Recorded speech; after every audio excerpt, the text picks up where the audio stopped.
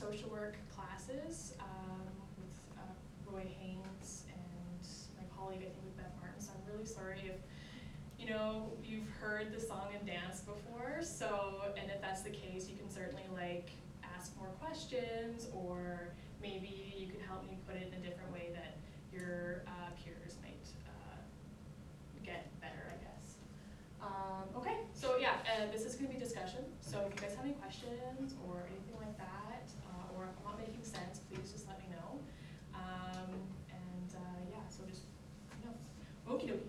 So I always like to start off with just touching base about some terms. I'm sorry if you guys already know about this, but I really want to be clear about what we're talking about and which people we're talking about, and so on and so forth, okay?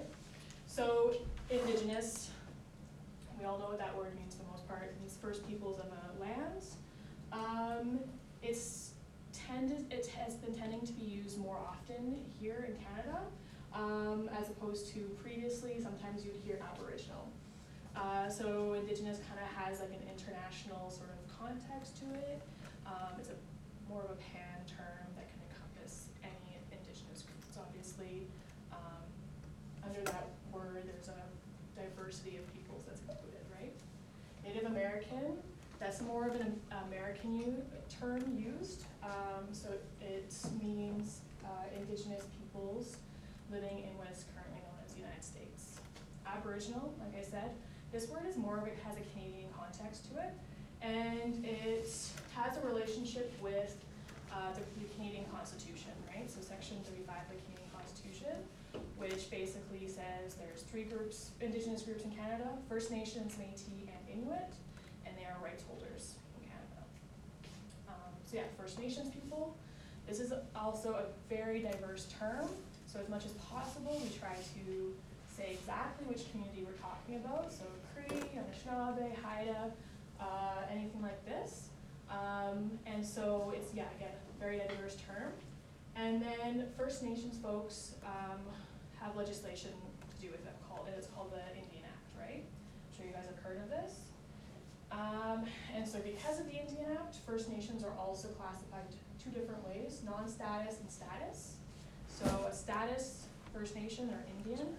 I only use Indian in this way because we're still using the Indian Act. Indian is a derogatory word, so we don't tend to use it in everyday speak, but I'll say it in this case because it's called the Indian Act and it's a pejorative piece of legislation. So to be a status Indian, you are considered to be under the Indian Act. If you're a non-status Indian, it means you're not considered under the Indian Act, right? And so if you're status or non-status, your life can be pretty different, right? So if you live on reserve, for example, your health care is going to be taken care of differently, your education is going to be taken care of differently, so on and so forth. Versus if you're off reserve, and you're non-status, for example, so for example, my health care is paid through my province of residence. If I were a status person living on reserve, my health care would be paid for through the federal government, right? So very different hoops that people are going to have to jump through. And we're going to talk a lot about that later on. So Métis, this is a distinct group of people. It was considered a post-contact people. Our homeland is typically speaking within the prairies, a little bit into the United States and a little bit northwards into the Northwest Territories as well. And then Inuit, circumpolar people.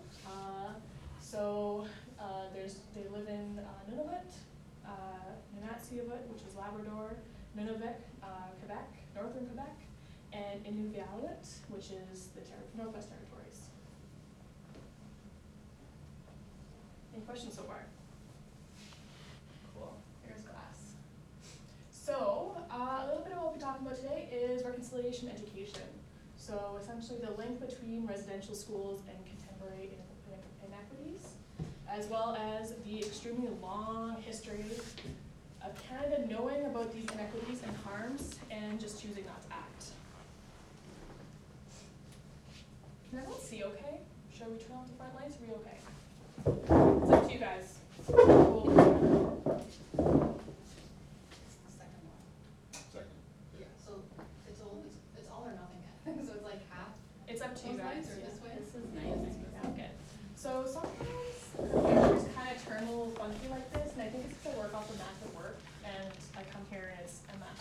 password, so if it gets too weird, I'll switch it, but anyways, this is Duncan Campbell Scott. His picture is a little wonky there, but that's okay. Does anybody know who Duncan Campbell Scott is? Yeah, you know. Go ahead.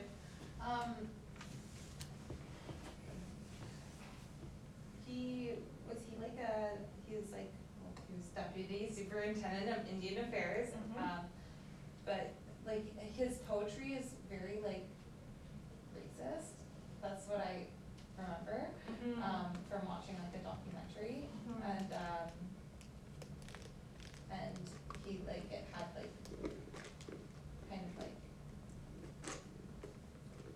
Eurocentric overtones. yes. Yeah. But his other work like also had like lasting consequences. Absolutely, yeah. So I didn't actually realize he was a poet until my colleagues told me, and I was like, oh, okay, I guess this must be because I was, from Western Canada, I feel like we missed out on a lot of what's considered Ontario stuff. Anyways, so yes, was the deputy superintendent of what was then known as Indian Affairs. And if you guys actually look at the history of what is now known as Indigenous Services Canada, what was previously known as Indigenous and Northern Affairs Canada, and just in the last 10 years, I think it's gone through 3 or 4 different name changes, you'll see something similar. But it's gone through honestly probably about a dozen different name changes, and that really indicates they're trying to repackage what is essentially the same department, right? Anyway, so Duncan Campbell Scott, he basically was the architect of the residential school system here in Canada. He was the man in charge of Indian Affairs and basically passed these policies that saw a lot of Indigenous children taken and put into residential schools. And you've got this quote, of course. It's very common, this quote. Our objective is not to continue until there's not a single Indian in Canada has not been absorbed in the body politic. So basically they were trying to assimilate children. And this guy is Dr. Peter Henderson Bryce. And he was actually a medical doctor, and he worked in terms of like public health policy, right? So he wrote a lot of like the Ontario public health policy, and then he was hired by Indian Affairs to do research on what the conditions were of residential schools, right? And he himself has a bit of a checkered past, as I'm sure all white men did at that time. That being said, he actually came up with this report that pointed to the absolutely atrocious conditions in residential schools. So, the quote here speaks for itself. 25% of pupils had passed away in school. Between 25 and 69% were dead. And that was because of the conditions of residential schools. So the really poor infrastructure, overcrowding issues, and the complete inability / no ambition to really do anything about a lot of common diseases that were taking place. So for example, TB. And so he actually came up in his report, came up with a solution, and it was going to cost between $10,000 and $15,000 to implement this solution. And unfortunately, Duncan Campbell Scott basically said, no, these reforms are too expensive, and they were not implemented, and the report was shelved. And unfortunately, in 1920, Duncan Campbell Scott made attendance at residential schools for all children mandatory.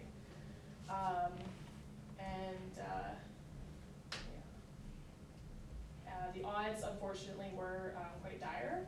So similar odds in between children dying in residential schools to soldiers dying in World War II. Oh, lordy. Okay, 1 sec.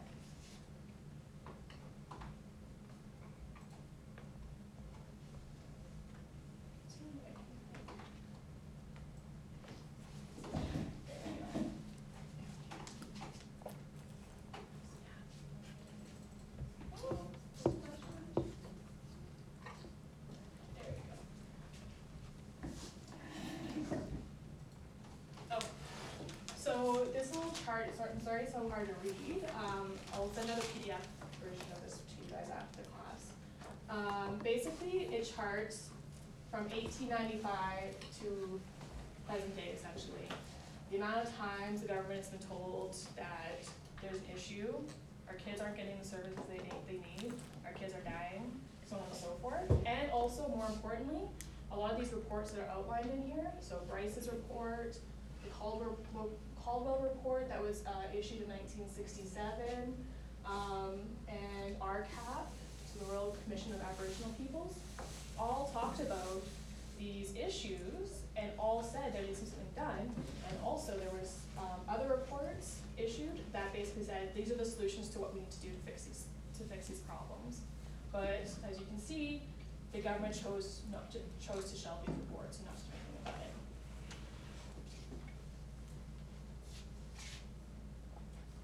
So what we've got here between this situation with the Indian Act, right? So what we see is legislated discrimination with the Indian Act. Combine that with the significantly underfunding of education, of healthcare, of other social services, and in combination of multi-generation impacts, we've got key drivers to overrepresentation of First Nations kids in care, right? And so this is a chart that really exemplifies that. So First Nations kids are 8 times more likely to be apprehended for reasons to do with neglect than other children. And often what we find is that these reasons are things like lack of access to healthcare, lack of access to education, housing, and clean drinking water, things like this, things that are really outside of the control of a family, right? I noticed too that you have neglect there. Neglect is still something that you can't really easily define for a lot of work. Like when social workers or child protection workers, for instance, go into a home, they don't define what neglect is. It's very difficult, and oftentimes that's been misinterpreted in recent years. Yeah, absolutely. And what I find most interesting about this graph here is that it does spell out things like sexual abuse, physical abuse, emotional maltreatment, and exposure to IPV, intimate partner violence, as some of the reasons for removal of children. But then you've got this absolutely massive figure for reasons to do with neglect, right? So what's constituted those removals in those cases, right?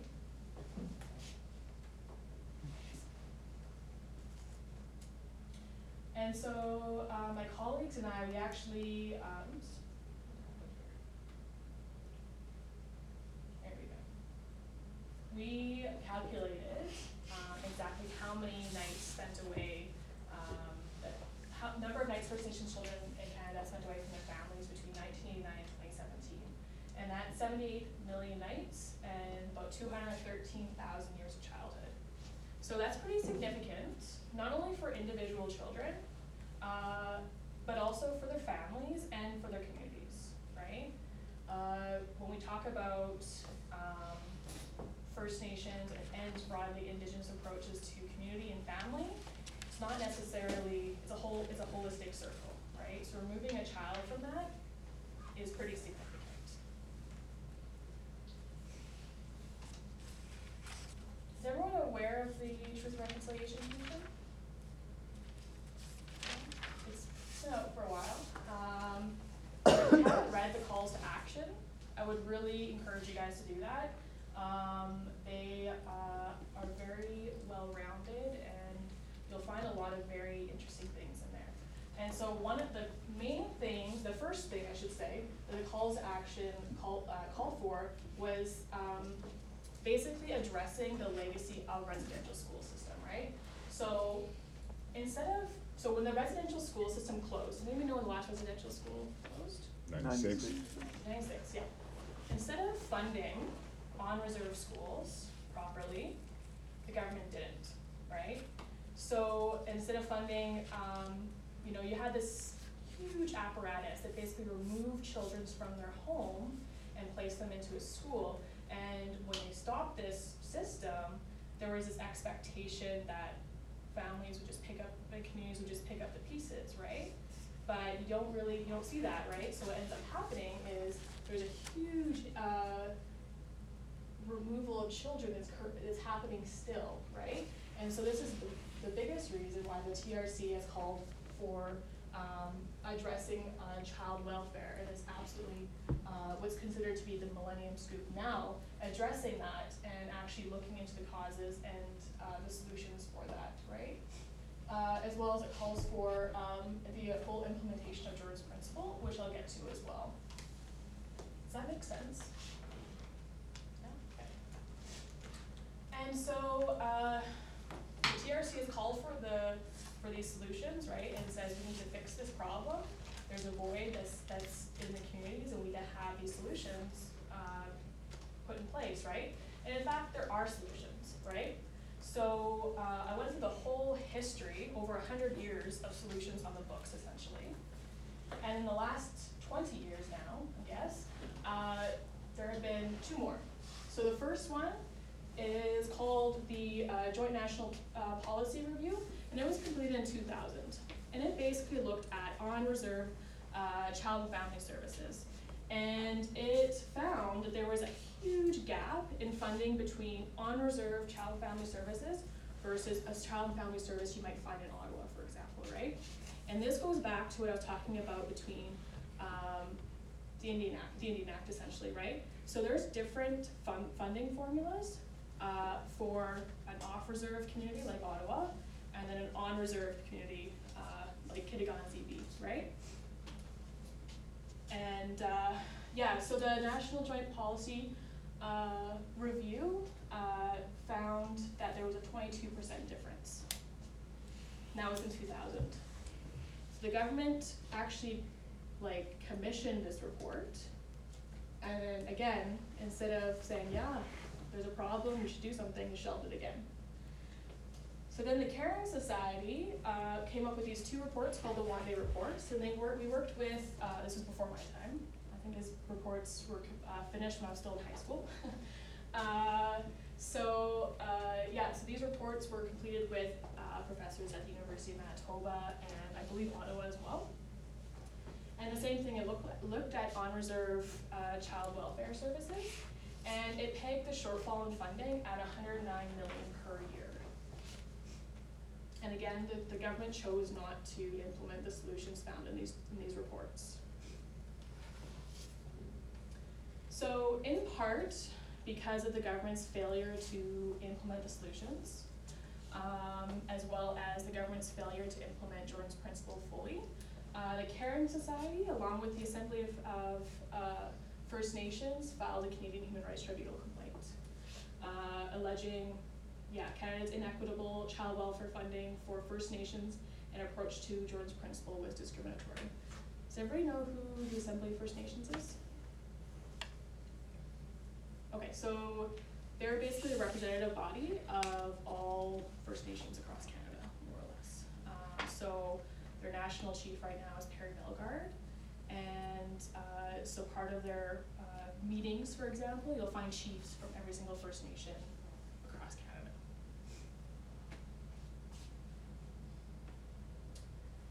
And so in 2016, so just over 3 years ago, the Canadian Human Rights Tribunal found the government is racially discriminating against 165,000 First Nations kids and families by providing flawed and inequitable child welfare services and failing to fully implement Jordan's Principle.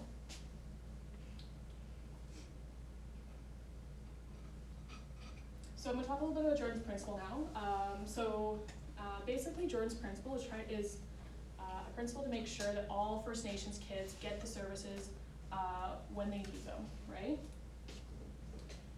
And it's a child first principle. It's named in honor of Jordan River Anderson, who was a First Nations boy from Norway House Cree Nation, which is in Manitoba. And he was born with some super complex medical needs. And so when he was born in a hospital in Winnipeg, and he basically spent 5 years unnecessarily in hospital. After, I think, the age of 2, his doctor said that he could go home. He would just need some increased health supports, right? And because he's a First Nations kid, he kind of falls between this jurisdictional right? So the federal government said, nope, we're not paying for it. The province of Manitoba needs to pay for it. And the province said, said, no, we're not paying for it. And so basically what happened was Jordan was basically caught between these two governments fighting over who was gonna pay for his in-home care. And unfortunately, he passed away at the age of 5, having never spent a day at home.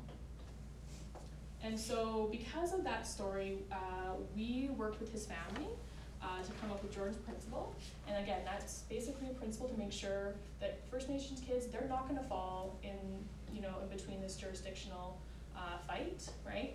They're gonna get the services they need, and that these services take into consideration the history of colonization in this country, and if they need culturally relevant services as well. So yeah, key elements of Jordan's principle. So in the past, part of the reason why the Canadian Human Rights Tribunal complaint was put in was because Canada's previous definitions were too narrow and thus discriminatory, right? So at first they were saying it's only First Nations kids with complex medical needs. Well, there's a lot of kids who have health concerns or education concerns and things like that, that they're not getting the services that they would get if they were living off reserve or if they were a non-First Nations kid, right? And that actually Canada's non-compliance was linked with the death of 2 girls on a reserve in Northern Ontario. And the most key aspect is it applies to all First Nations kids living on and off reserve. Applies to all public services, and substantive equality applies, right? So it's not necessarily just, okay, so in Ottawa, this kid will receive an educational assistant. Therefore, if a First Nations kid in Ontario also needs to receive an educational assistant. It's also things like this child, the best way that we know they're not going to require additional mental health supports is by playing hockey. We know this. It's been like their psychiatrists, their therapists have said that, therefore we're gonna pay for their hockey. Things like that, right? So it takes into consideration the whole package, right? And then the tribunal also put in time frames, right? So a family will put in a Jordan's principle request, and the government can't sit on it for 6 months. They have to make a decision within a certain amount of time. And the government can't engage in what's called case conferencing or administrative procedures. So they can't say to the family, oh, we need this form, we need that form, whatever. It needs to be accessible. And the idea of it is to make sure, especially if it's an urgent case, that the services get funded right away. And most importantly, it's a legal order, right? So it's not a program, it's not gonna go away. And yeah, so ongoing challenges, we're continually having to fight with the government over who's considered a First Nations child. And in fact, one of the latest non-compliance orders issued in February of this year has to do with that. And one of the key aspects of Jordan's principle is the best interest of the child, right? And it's still not clear how or if the government is looking at Jordan's principle through that lens. And there's also a lack of clarity on the criteria surrounding what's like group requests, right? So a lot of communities will make a request for a mental health worker for the entire community, for example, so that's considered a group request. So those requests are dealt with very inconsistent manner. And same with urgent requests, right? So urgent requests are defined as any sort of request whereby if it's not funded fully, irreparable harm could come to the child, right? And that's what happened with those 2 girls up in Northern Ontario. They put in an urgent request, and the government decided didn't fund it quick enough, and the girls did pass away. And like I said, the time frame, it still continues to be an issue with the government. And as I said, there's individual, group, and retroactive cases. So because the government was found to be discriminatory in how it was implementing Jordan's principle, the tribunal ordered them to fund Jordan's principle requests back in 2007. And you can see this is sort of an infographic that shows the path that a family will have to go through to get Jordan's principle. So it's not a one-step process, it's still a little bit bureaucratic. And we're still working with the government to make sure that it's as accessible as possible. So, since the Canadian Human Rights Tribunal issued its order in 2016 finding the government to be discriminatory, there has actually been 7 non-compliance orders against the government. So what that means is that the tribunal has found that the government still is not following the rules of the original order. The most recent one, like I said, was just this past February. So it still very much is an ongoing case. And I would really encourage you guys to take a look at our website and find all the orders there and the back and forth and things like this that's been happening with the government of Canada, because it is quite a significant thing, and it's going to have it has a real impact on First Nations kids and families.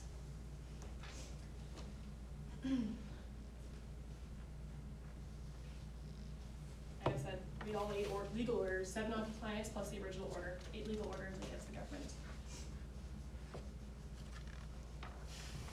So I'm going to talk a little bit about, actually before I go on, does anybody have any questions about the tribunal? So it has you know, the cuts to that Fort Bade to the autistic services for children with autism and their families. Yeah, by the provincial government, right? Right. Is that, can it be applied to provincial? Like Jordan's principle? Yeah. Yeah. So as long as the kids are first, like I said, it's for First Nations kids. In fact,